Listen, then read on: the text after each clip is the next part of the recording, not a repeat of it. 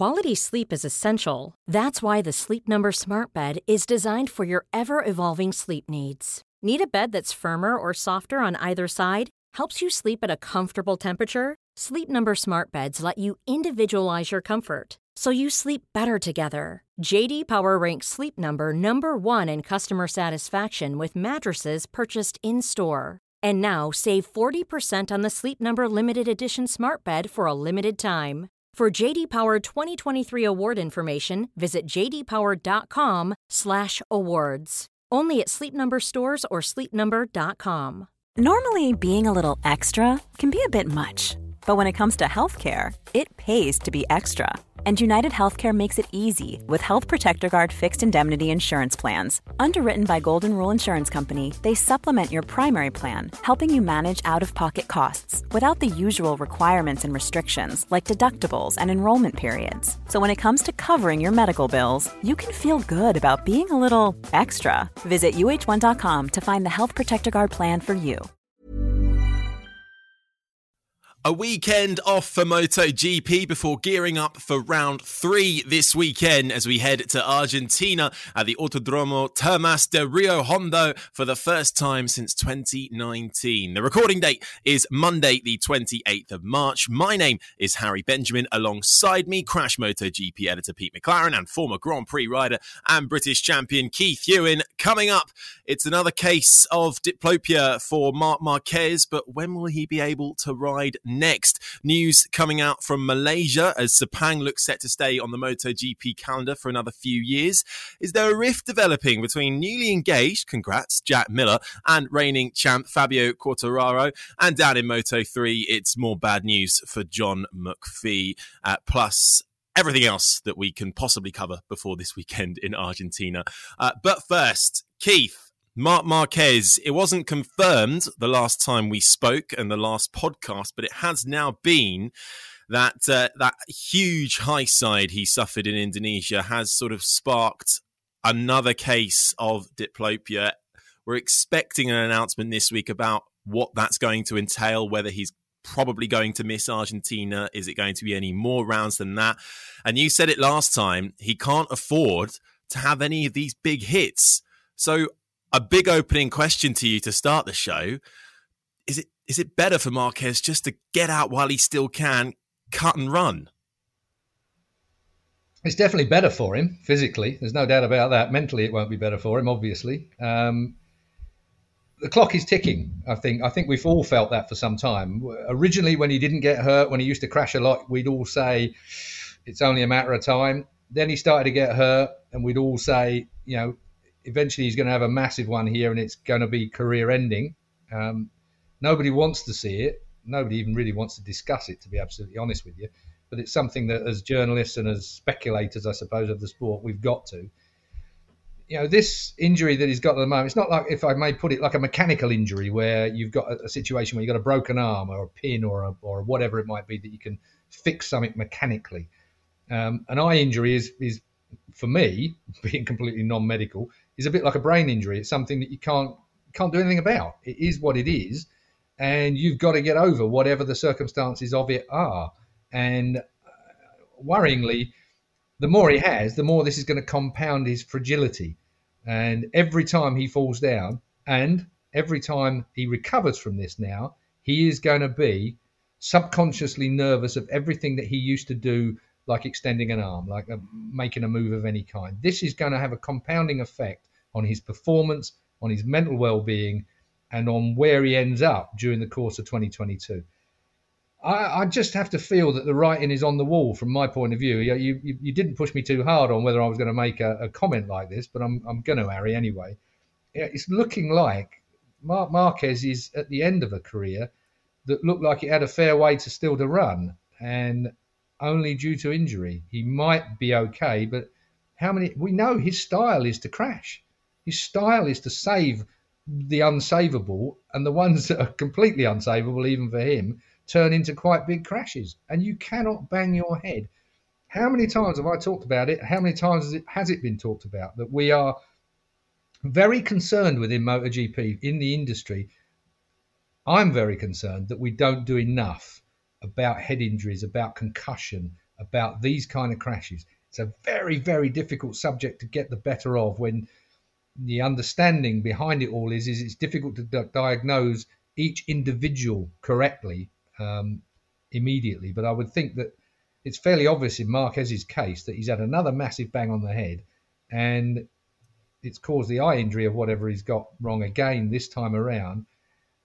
How long can he keep doing it? Not much longer, in my view. The numbers don't look good. If you just, forgetting all the medical details that say, the fact that it was 10 years between the first episode of this double vision and the second, and now it's only been 5 months between the second and the third, that in itself sort of illustrates the concern, doesn't it? And when Mark came back, he said that he'd spoken to his doctor when he came back at the Sepang test and said, look, what's the chances of this happening again? And the doctors were pretty clear with him. It's the same chance in 2 weeks as it is in 2 years. Keith was explaining this isn't like a normal injury that we're used to hearing with bones and things like that. It's almost like a digital injury, and that it's either on or off, isn't it? It's almost like he's either got the double vision and then it comes, he rests and it takes quite a long time, a few months last time, and he's okay again, and then suddenly it comes back, and there's no in between. It's either on or off, and it must be so frustrating, even just on a human level. We can all think of people that have been through a serious illness, or let alone an injury, and then they have a relapse and they have to go through it all again. And Keith was mentioning the mental toll. I mean, Marquez put on Twitter, didn't he, that he's going to try and smile, but it's not easy. And you can imagine how he must be feeling just from that alone. Forget the fact he's a MotoGP star, going through something and then having it all come back again in such a short amount of time. Really, it's a horrible situation to be in for him, isn't it? We know what the rough sort of timeline is, that early this week he's going to have another checkup. Over the winter, Mark moved from outside Barcelona. He's now based near Madrid, and it seems that he went there because to be nearer the medical team that are looking after his shoulder. So he's now that's where he's based. But his eye doctor is the eye doctor he's been dealing with since the 2011 Sepang Moto2 accident. He's in Barcelona. So people might have been a bit confused as to why he went to see two different doctors in two different cities. Well, that's what's happening there. So this check this week will be in Barcelona. Now, we don't know if it's today as we're speaking, Monday, or if it'll be Tuesday, but something will come out of that where a decision will be made clearly. Do you go to Argentina or not? It'll almost be more difficult if Marquez has woken up and, oh, my eye's okay. What do you do then? As Keith's been saying, when you've had it come back after a couple of accidents, what do you do? I mean, he's probably fallen less than 10 times since he's come back from the injury at the end of last October, and it's happened again. So, how do you play this? Will he go through the whole sequence of try a motocross bike first, then have a checkup, then have a track day at high speed, then another checkup, and then come back? Well, if you're doing all that as he did previously before Sepang, that's going to drag things out, isn't it? That's a long time. So yeah, I think this checkup this week is going to be a big one as far as what happens with Mark this season. And the checkup needs to be one that is supervised by somebody from the FIM, from Dorna, from IRTA. I mean, it's something where it has to be you can't ride a 200 mile an hour motorcycle in amongst other 200 mile an hour motorcycles if this is going to be something that might be, that might trip him up. In that situation, it's just horrendous. You can't take someone else out with a slightly dodgy eye. It's something that needs overseeing. It needs something that needs a little bit of thought behind before he makes that comeback. I'm sure Mark won't make a comeback if he's not 100%, but the temptation is always there. At what point? Again, if I go back to the mechanical injury, you could be going through a whole load of pain, not have the movement you should have, not have the muscle strength you should have, and yet you're still allowed to ride because you overcome that situation. But if you've got concussion or a brain injury or an eye injury, that is something that is much more difficult to perhaps legislate for in the way that IRTA, the FIM, Dorna should or have to do, because who says his eye's fixed? Riders being riders will ride if they get given an opportunity, particularly if they think they can get around whatever the slight problem they've got is. So this is going to throw up several questions as these next week or two progress, I think, with Mark. Who's checking on the checkers? Who's checking on the guy who says, yeah, we think he's okay? What tests are there for this? I mean, I feel like we're in a bit of a grey area here. I don't really feel like I know enough about the injury that he's had. Although, like everyone else, I've been reading up on it, but it kind of still leaves me with thinking, well, blimey, that could happen at any time. Like you said, Pete, it's something that could come back in a heartbeat. And if that's the case, chucking a 200-mile-an-hour motorbike around in front of a whole lot of other 200-mile-an-hour motorbikes is a bit less than desirable, maybe. Yeah, well, it's certainly crunch time, isn't it? And a scary time and a rough time for Marc Marquez to be going through. Well, as Pete says, we're awaiting news for what the news will be when it comes to whether Marc will race this weekend. I can say it's well, who knows? But it's unlikely based on previous things. But never say never. But keep across crash.net for all the latest on that as and when it happens. Now, Indonesia was the last race. We will look ahead to Argentina in a bit, but there's a few more stories that have sort of developed since Indonesia, including, Pete, one of our rookies, Remy Gardner, usually pretty good in the wet. He's got good historic results in the wet from his Moto2 days as well, but a helmet full of water in the end didn't make his Indonesian Grand Prix too comfortable either. And it's a bizarre story, this, isn't it? Yeah, in fairness, he wasn't the only one. Pol Espargaro, it seems, also might have had a helmet issue of some kind. I mean, there was a lot of spray at the start, as we saw at the start of the race. Now, Keith can explain exactly what the riders would normally do to prepare for a wet race, but it seems like the water basically somehow got inside the helmet. So this is more from Hervé Poncharal than from Remy himself. Remy did speak sort of a bit of a visibility issue, but we weren't exactly sure on the details of it. But Hervé Poncharal clearly felt that it really held Remy back. And you could see from his lap times when he dropped to the back of the field by mid-distance. And then once he was away from the spray of the other bikes, he was setting quick times. I mean, I think it was the 14th best lap of the race. So he had the speed when he could see. So I think a lot of frustration there as to, a potential good result gone missing. Sometimes you have to go old school when it comes to this stuff. Helmet misting or water inside the helmet. Airflow is what it's all about. And at the end of the day, you don't get a lot of time for wet testing. There's not been a lot of wet testing. There's not been, particularly in groups of people, you don't get that opportunity. So when you've got a kind of vacuum behind the windscreen, if you want to call it that, how that wind interacts with other bikes around you and so on and so forth, what's coming up underneath the fairing, around the fairing and blowing up underneath your chin, massive differences. You might be blowing a bit harder as well. You're breathing a bit harder in a race situation than you are maybe in a test situation. Everything is different. And it's usually in these situations where it's thrown up. I mean, in the olden days, there'd be all sorts of stuff going on. Like you'd have duct tape over your nose and squidging out under the helmet to make sure your breath went downhill instead of mixing up with whatever you'd put on the inside of the visor to make it clear. Anybody who wears, a good example maybe, anybody who wears glasses and then has to pop a mask on to go into the supermarket or something, the first thing that happens is it blows all steam under your glasses because you haven't prepped your glasses properly. I'm not saying for a second Remy didn't prep properly. I'm bloody sure he did. But the point being is that you change the circumstances slightly and all of a sudden it's a I can't see anything situation. And water inside the helmet sounds to me like he had airflow over the bike, and the excess of spray that was coming off of everything in front of him was so great that it was getting up inside his helmet. It's a pretty rare thing and not easy to overcome, even for the future. Having experienced what he's experienced, he will have an idea about what he's going to do about it next time. The helmet manufacturer will get involved. All helmet manufacturers will be looking at Remy's circumstances for sure, because nobody wants that and certainly don't want it as far as their manufacturer is concerned. But he won't probably ever have it again. It might be, the circumstances might just be that it is what it was at the time and where he was in the field and the airflow over the top of that particular motorcycle or whatever it might have been that gave him that problem. But you can be sure they'll come up with something for next time round. That's for certain. Next time it's raining. I can just imagine him sitting on his road bike while someone's firing a hose at him. Joking apart, they won't be doing that at all. But it's still...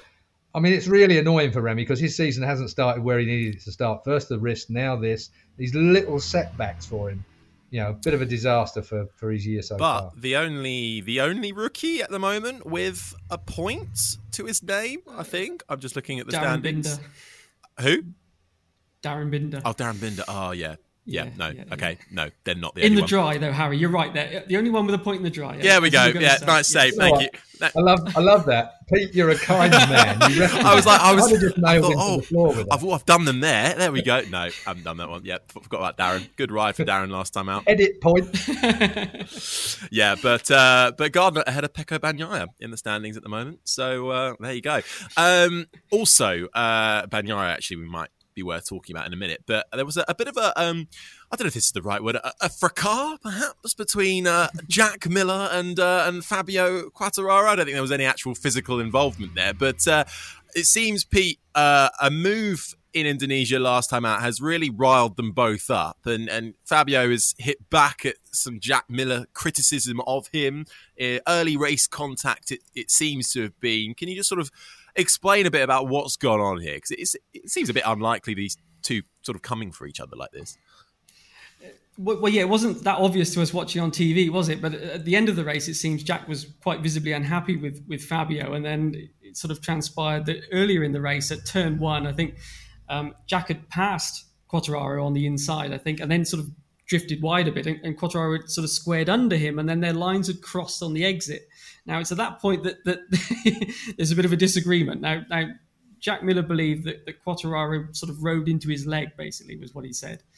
And didn't need to be that aggressive, certainly not at that point of the race and things like that. He also felt that Quartararo made a similar move with Zarco when Zarco passed him. Now, Fabio, as you would have seen, felt very differently about it and said that he did nothing wrong. And it was just, he invited other riders to give their opinion, actually, because he was interested to know, because as far as he was concerned, it was a fair enough move. And, you know, one rider goes by and you try and fight back. So, yeah, that was all that was about, really. That sounds like the equivalent of Twitter trolling to me. Trying to get everyone else on your side when you've got an opinion about something. I'm not sure I agree with that from Quartararo's point of view. Jack, you know, he's fairly tough and he's made some fairly tough moves. Quartararo, I mean, it kind of goes back to what we talked about last time out. You know, in Indonesia, I think I said something along the lines of Zarco just didn't, for whatever reason, whether it was him physically or whether it was the bike wasn't able to, he didn't make the moves he should have made to move himself forward. He just didn't look capable of making those moves. Quartararo did. So he was in that kind of mood all the way through the race. And if Jack might also have been a little bit frustrated from the point of view that it's the kind of race conditions he would have expected him to have done really well at on the Ducati with his performance. And that sort of leads us in a bit to Argentina. If you remember what he did to grab his pole there the last time we were out there in 2019 or whenever it was. It was a fantastic lap. So Jack has got a bit of a reputation for being able to make those kind of slightly adverse conditions work for him. And they didn't. He finished 4th off the podium.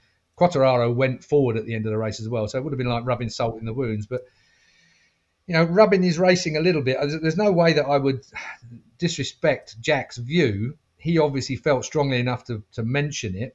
And Quartararo came back at him, you know, with what he had to say. Really, it sounds a bit like handbags to me, to be frank with you. Let's get on with Argentina. Absolutely. Well, I think congratulations as well to Jack Miller, who recently got engaged over the weekend, I think it was, on social media. So clearly he's not letting the argument get on his mind too much. He's carrying on with his life. So good on you, Jack.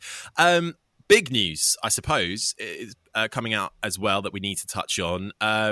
And the argument has been rolling on for Grand Prix after Grand Prix, front ride height devices. And Pete, well, we've got news, officially banned from the start of next year. But you've been trying to find out some things, but people don't really want to talk about it, do they? No, it seems that they don't. We've got, it's a bit like with the decisions you get from race directions sometimes, or the FIM stewards, I should say, where you get the verdict, but not the explanation for it. And that's kind of where we're at with this. We know the verdict. We know that the front ride height systems only, not the rear, and not whole shot devices, which they sort of define as single use, meaning the start of the race. So they'll all be fine. So this is only the front ride height system, which as far as we know, only Ducati have available at the moment. So that's banned from the start of next year. It seems like there was 2 alternative proposals were given, and they were sort of asked to pick between them. Now, we don't know what those proposals were, but this is the one that was chosen. So there we are. It says unanimous agreement, but then that doesn't actually mean that there was unanimous agreement within the manufacturers. It means there was unanimous agreement within the Grand Prix Commission. So just, as Keith thought, he said, it's a very different thing. So I think some people saw unanimous and thought, oh, everyone's happy. Probably not. Now, the Grand Prix Commission have actually got some teeth. It seems like they've actually shown their teeth on this one, haven't they? And there'll be a lot of people that kind of say, well, hang on a second, this is prototype racing. We should be able to have this. If it's within the rules, we should be able to have it.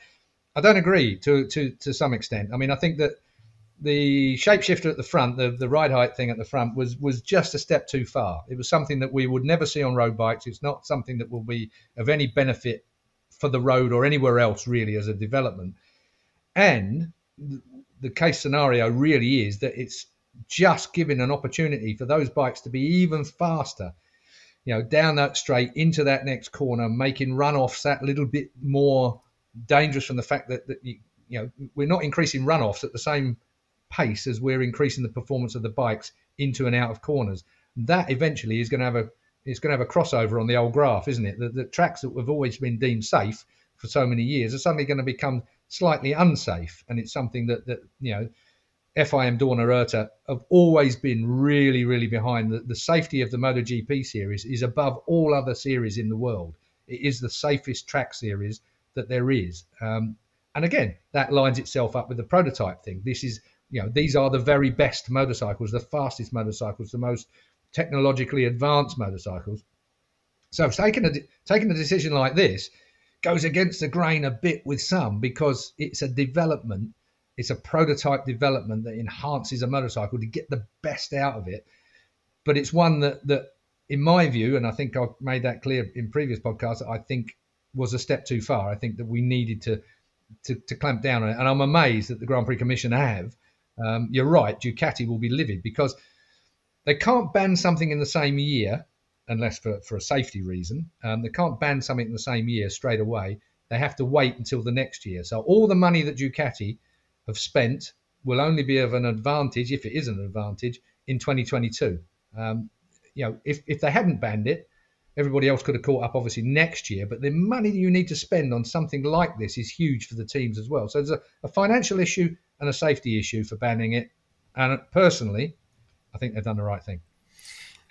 I just wonder if does it go far enough, though, in terms of this top speed issue, which you've described absolutely perfectly there, Keith. I mean, a front hole shot device, you're talking a couple of K maybe when they get it working. I mean, you hit a barrier at the end of a straight, at 250 or 254. I don't know. It comes back to this question of what's the fairest way to slow the bikes down, isn't it? And I think this is fiddling around the edges a bit. I'm not saying it's not worth doing, but I think bigger decisions need to be taken down the line to really maybe not 2 seconds off the lap times or something like that. And are we going to need a rev limit one day? It always keeps coming back, isn't it? How do you slow the bikes down, with the fairest possible way? Because I think, this, as you say... Don't you think that might be coming? Don't you think that might be coming, though, Pete, with fuels?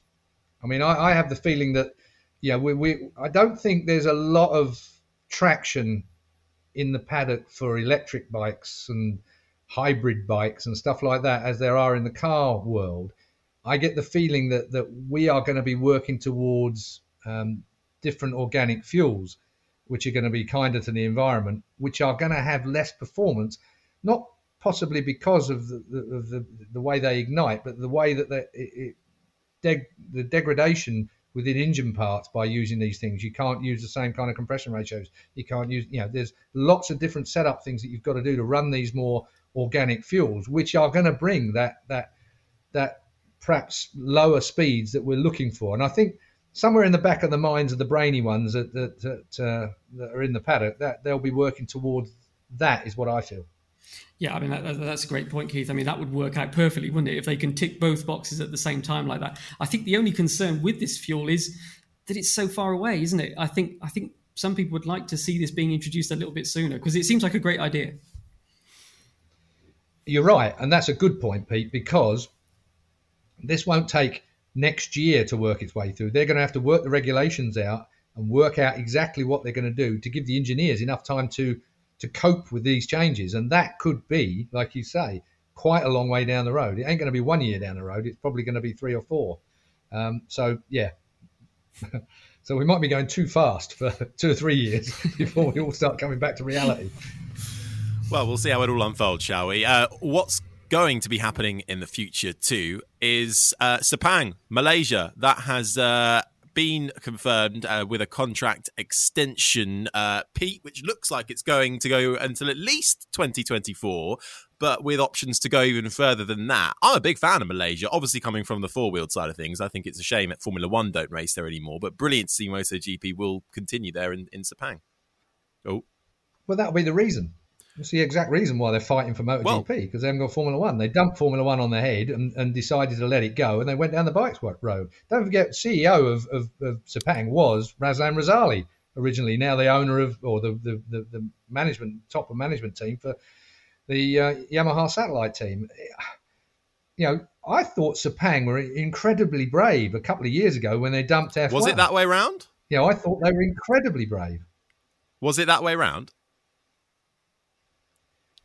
I think at the end of the day, if you can't come to an agreement, somebody had to decide that, you know, we weren't going there. And I think that if Formula One dumped Sepang, it was because Sepang wasn't prepared to dance to the tune that Formula One gave them. So I think effectively, even if one fired, a bit like a divorce, really, it doesn't matter who's actually pulled the trigger, does it? You know, it's come to an end because someone's decided not to act in a way that the other person wants. So I mean, I never find any blame in a divorce. I might do around here if I ever have to. What about the children, anyway. Keith? Think of the children. What about the children? But so you're very happy then, obviously, Sepang continues on the MotoGP calendar. Oh, Sepang's a fantastic venue. Malaysia is a fantastic country. You know, it's a great place to go to. Hang on a second, what's not to like? The airport is 15 minutes away. It's not on race day, of course. It's bloody hard work to get to because it's a nightmare getting backwards and forwards. But the main Kuala Lumpur International Airway, KLIA or whatever it is round the corner, literally round the corner. When you fly in, you're looking down over the track and all them horrible palm trees that they've ripped all the good stuff up and murdered the gorillas for the palm oil. But anyway, we won't go there. That's a different podcast. But it's a different one, yeah. But I think Sepang International Raceway is just a great place. Fast corners, uphill, down dale as well. There's a couple of corners that were made for F1, but they work for bikes as well. The final corner, which Dromo bloody, I won't say ruined, because they had to do it because they couldn't get the drainage on the inside of the track. So instead of having the normal angle that you get, they tipped it the other way. So the apex of the corner is the high bit, and the water runs away to the outside of the track, so that we didn't have a lake there every time it rained. And I remember, what's his name, Zeffirelli, the Italian that runs Dromo, said that what he worked out was that you could run a wider line around the lesser adverse camber than you could on the inside. But he was talking cars, I think, not bikes. The other interesting thing about that corner, though, going back to our previous discussion, they also made it like that to take the top speed down, wasn't it? They realised they couldn't extend the runoff at turn one, and so they killed the corner speed, and that was another reason for making that the sort of strange off camber there, and it has worked. I think if you look at the top speeds, they did drop, didn't they? Weird though. I believe they also have the ability to make it a night race in Sepang these days with lights all around. I think I've seen pictures of it previously. I think they might do a night race in sports cars, I think, but it looks epic under the lights. I think it would be quite nice if MotoGP I'll tell you what. Busy track. Yeah, it's a busy track. Even in you see group cycling and things like that. They keep that. There's track days, there's non-motorsport days. They keep things going on there all the time. Yeah. It's a great venue and really an important venue worldwide as well. I mean, like, you're not far away from Kuala Lumpur City. Like I say, the international airport just around the corner. It's got everything you want on its doorstep. They've got, you know, hotels, golf courses, if that's what your part-time effort is. You know, it's got what you need. Highly recommended. The big question, I guess, is for all of these races. I mean, Sepang was another one that was sold out on race day, wasn't it? Pre-COVID. You know, we were talking about the fan numbers at Mandalika in Indonesia, 60,000. We don't know what at Buriram, Thailand. We're all waiting for these big crowds to come back, aren't we? And when this announcement came out about the contract extension, you know, they're making clear they're trying to, you know, welcome back and restart motorsport. And I think there will be a few, you know, this is the post-Rossi era as well. There will be a few fingers crossed about how many people are they going to get through the gates here, I think. I think Mandalika made a mistake. I think their prices were too high and they're too far away at the moment, and there's not enough infrastructure still at trackside as far as hotels and the like are concerned. And the hotel prices were crazy for Mandalika as well. So they've got that transition period to go through to get that right. I think Sepang got that right. I think their ticket prices are quite good. Thailand went a bit high in the first place, but I think numbers are up. Thailand suffers from a governmental problem in that they can't make their bloody mind up what they want to do and when they want to do it. That's the problem. Nobody knows, whether you're an airline or anybody trying to make plans going into Thailand, what the situation is going to be every time you fly in there. Are you going to have to do a 1 day and a 5 day test? Are you going to be allowed to do a PCR test, or is it going to be a quick antigen test? There's so many things in Thailand at the moment. You live there, Pete. I know people that live there. We've got family that live out there.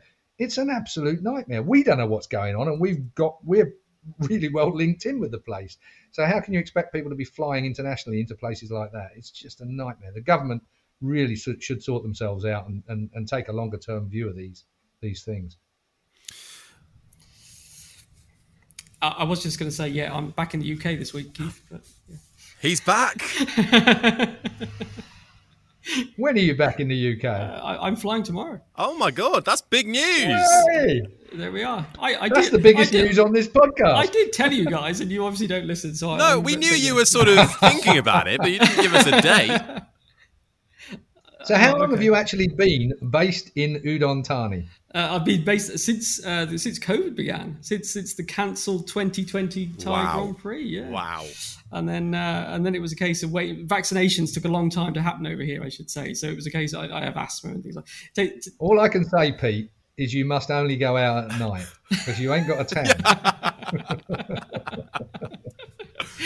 Oh. I'm not a sunbather, Keith, and there's no beaches around here, as I've discovered. So yeah. Well, there's a lovely lake in the middle of Udon Thani that you can lay out, and then there's a jogging track around the lake. You don't do any of that. Only at night for Pete. Only at night. He haunts the Udon Thani lake. Well, I think that is the biggest news. Look for the article on crash.net soon. Pete McLaren's return to the United Kingdom. And as much as excellent news as that is, well, let's look ahead to Argentina. So that will be, hopefully, what's the time difference? That'll be all right for you now, Pete, won't it? Back in the UK covering that.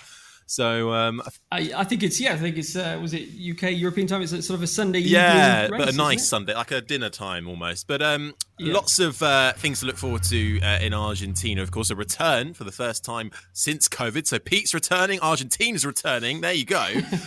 But somebody who won't be there. Well, still no news on Marc Marquez just yet. But somebody else who won't be there, Keith, down in Moto3. We discussed this a few podcasts ago. John McPhee set to miss Argentina, hoping to come back for Texas. He's just not ready yet.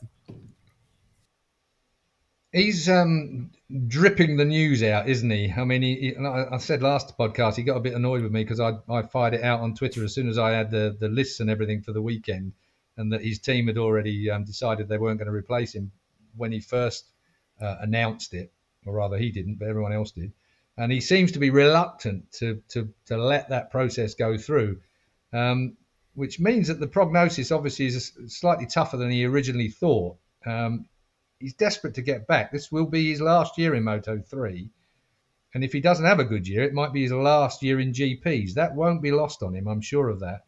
He needs a really stonking, it's not over yet. We've got a long season still ahead. But really, McPhee needs to go out with race wins this year to show his performance, to show what he's capable of, and move up to Moto2. He's got no other options. He can't stay in Moto3 for another year. He's 28. That's the cutoff now for the start of a new season. If you're 28 at the beginning of the season, you're no longer in Moto3. You can be 28 halfway through the season, but that is the cutoff. And quite rightly too, I must say. He must be going through hell at the moment, John McPhee. I feel desperately sorry for the bloke. It's one of them situations where he's a quality rider, one of Britain's best riders in Grand Prix. And yet, he's in this terrible situation where he's still young. He's sub 30, so he's still young as far as I'm concerned. He's still got. Hang on, you were saying 22 was old last week. He was what? Yeah, well, I mean, I think I'm comparing with British guys, and I'm comparing with the new rules that says that you have to be 18 upwards. So I've made an excuse there. Okay, fine. I suppose, yeah, you're right, Harry. 22. If you've got tons of experience and you've been through the Junior World Championships and the rest of it, you can be a veteran at 22 in this game now. That's a fact, because you're in it from 16. You're in it from younger than that if you're in the Junior World Championships. You have to be 16 to be in the Grand Prix World Championships, unless you've won the Junior World Championships or the Red Bull Rookies, and I think you're allowed to be 15, then you can move up into Grand Prix. But all the same, McPhee, I think what I'm trying to put across is McPhee is still a quality rider. It isn't finished for him, but you feel that other people have made their mind up a bit that it is finished for him. And with the logjam of youngsters that are behind him, there's so many good kids that are coming through at the moment. Unless McPhee has money to take to a team, and we've seen this before, where's he going to go? Maybe he'll end up in Supersport, World Supersport or something.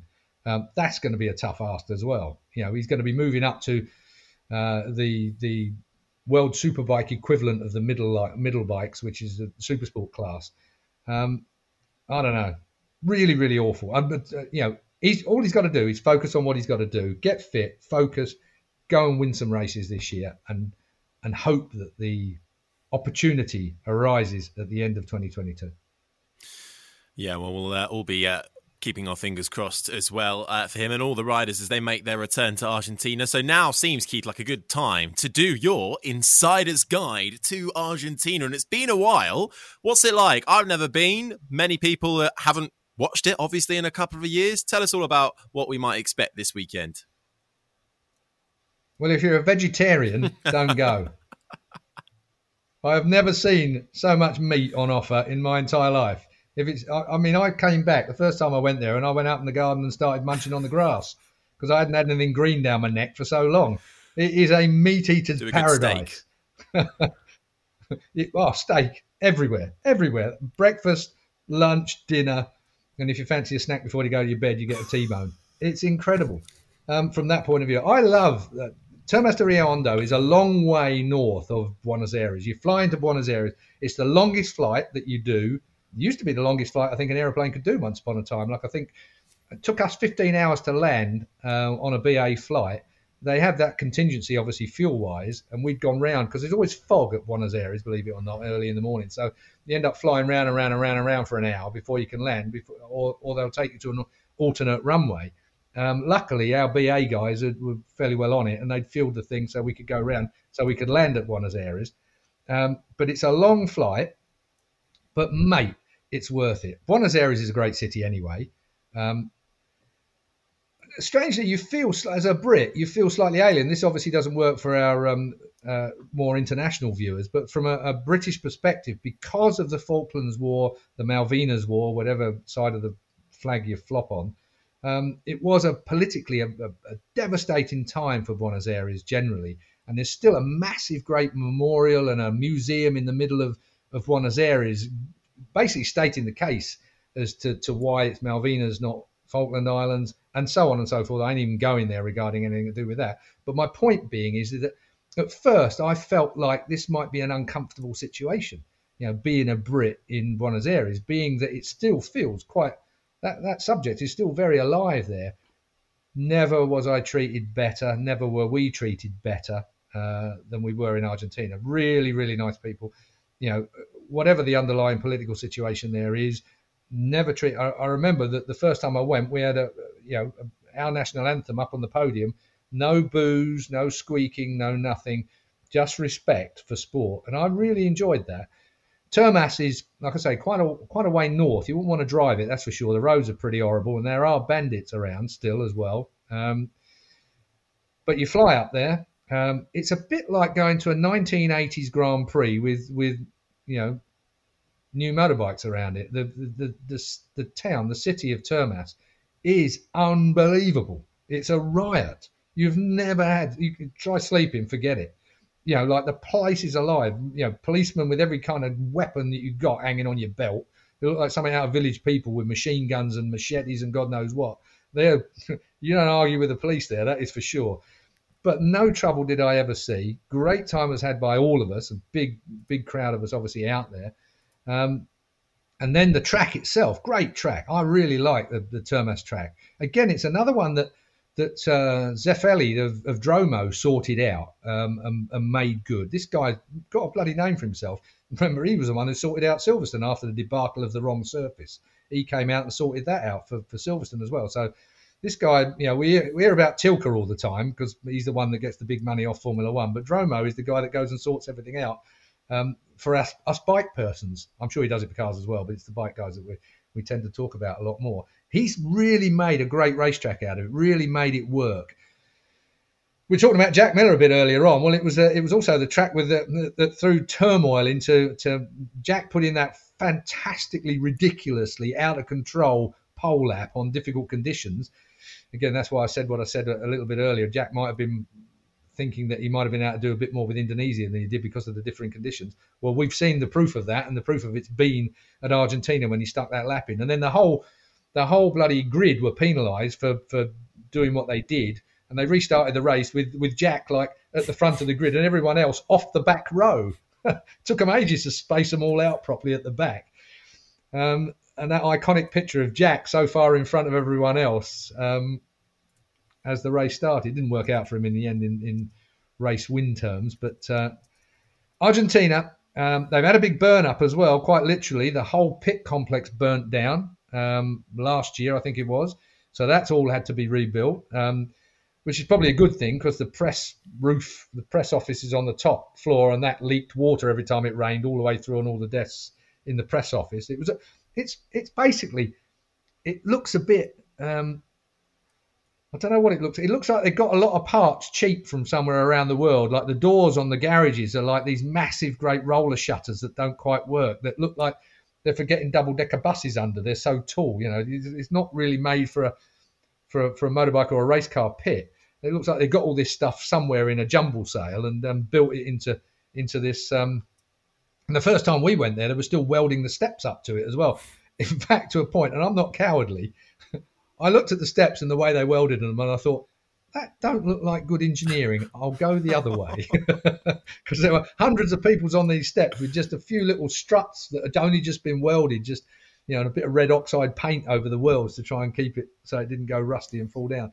So it's not Silverstone, let's put it that way, but great atmosphere, great racetrack, great racing. The final part, the final corner, they've got so many corners on it that are iconic for me, but that final run into that final kind of chicane that isn't a chicane, but one where you can really ram it up the inside.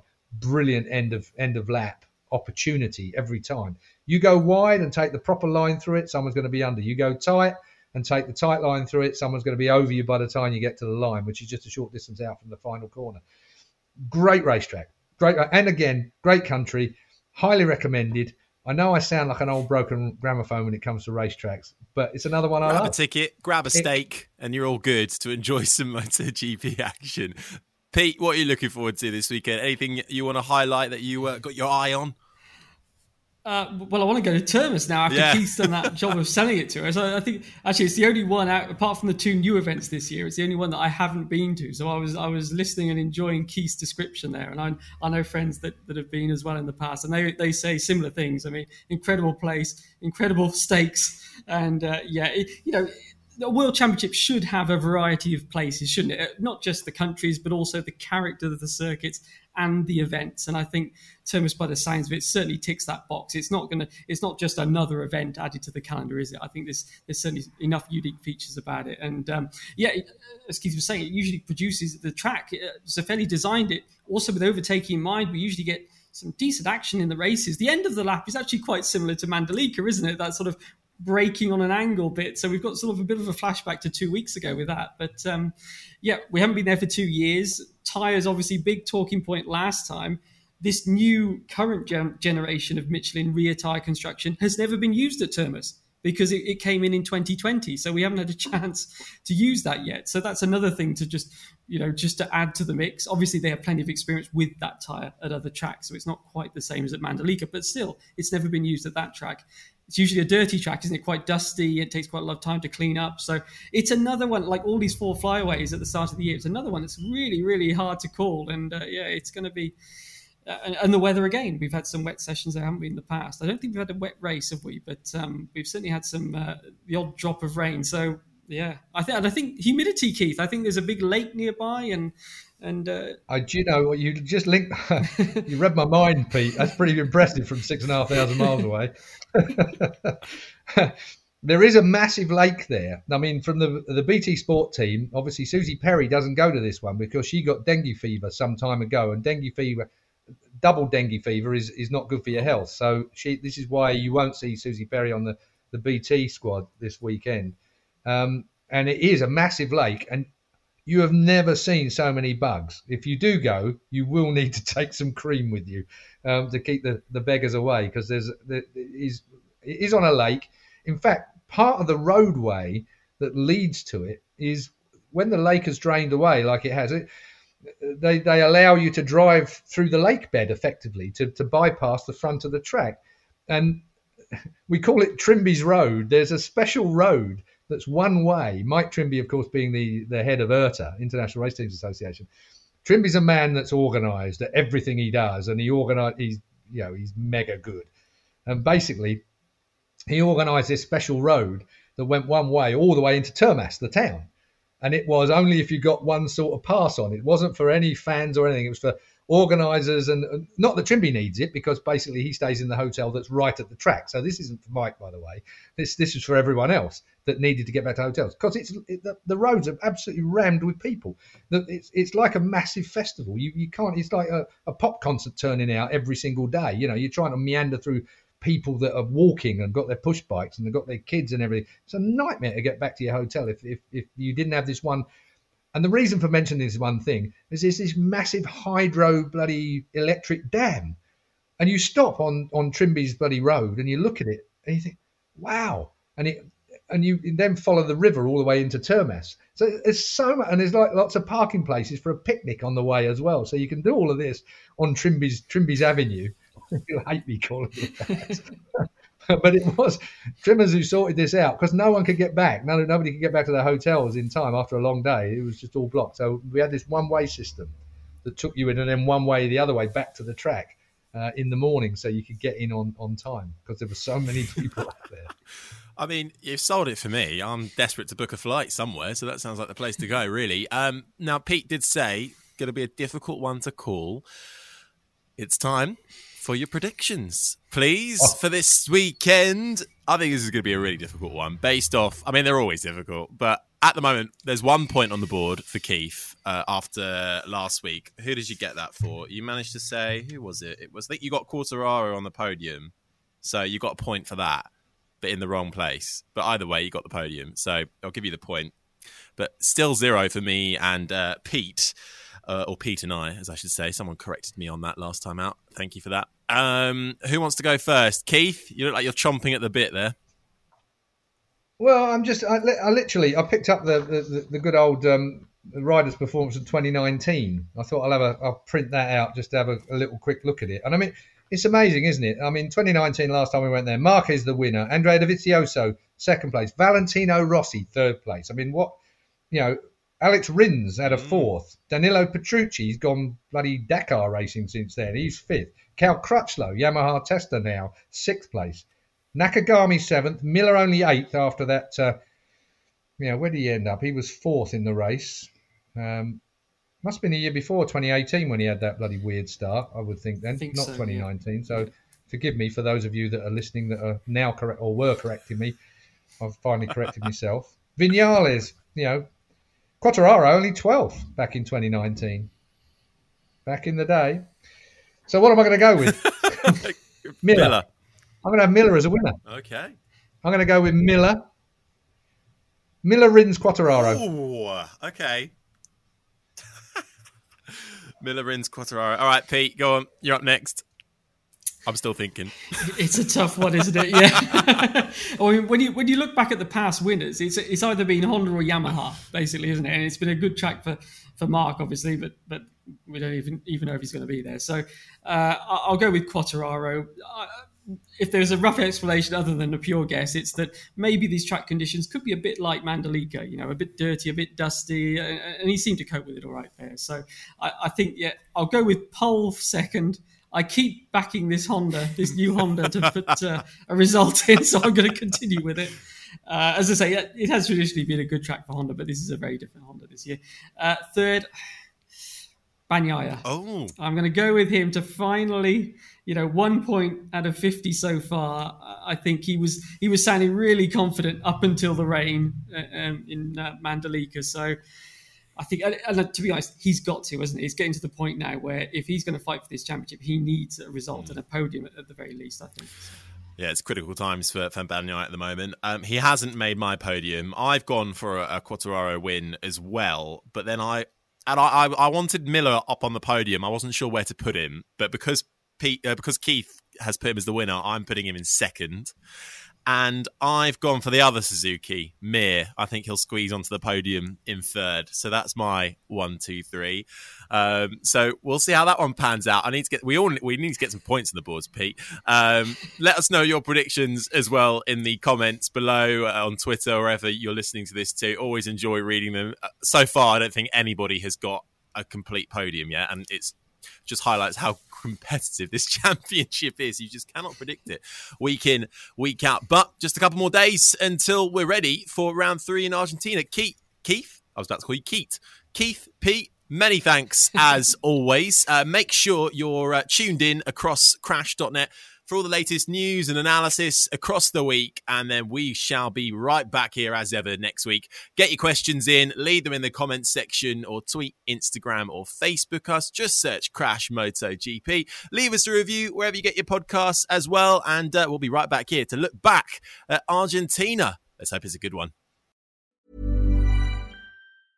Normally, being a little extra might be a bit much, but not when it comes to healthcare. That's why United Healthcare's Health Protector Guard fixed indemnity insurance plans, underwritten by Golden Rule Insurance Company, supplement your primary plan so you manage out-of-pocket costs. Learn more at UH1.com. Hi, I'm Daniel, founder of Pretty Litter. Did you know cats tend to hide symptoms of sickness and pain? I learned this the hard way after losing my cat, Gingy. So I created Pretty Litter, a health monitoring litter that helps detect early signs of illness by changing colors, saving you money and potentially your cat's life. Pretty Litter is veterinarian developed, and it's the easiest way to keep tabs on your fur baby's health right at home. Go to prettylitter.com and use code ACAST for 20% off your first order and a free cat toy. Terms and conditions apply. See site for details. A lot can happen in the next 3 years. Like a chatbot may be your new best friend. But what won't change? Needing health insurance. United Healthcare Tri-Term Medical Plans are available for these changing times. Underwritten by Golden Rule Insurance Company, they offer budget-friendly, flexible coverage for people who are in between jobs or missed open enrollment. The plans last nearly 3 years in some states, with access to a nationwide network of doctors and hospitals. So for whatever tomorrow brings, United Healthcare Tri-Term Medical Plans may be for you. Learn more at UH1.com.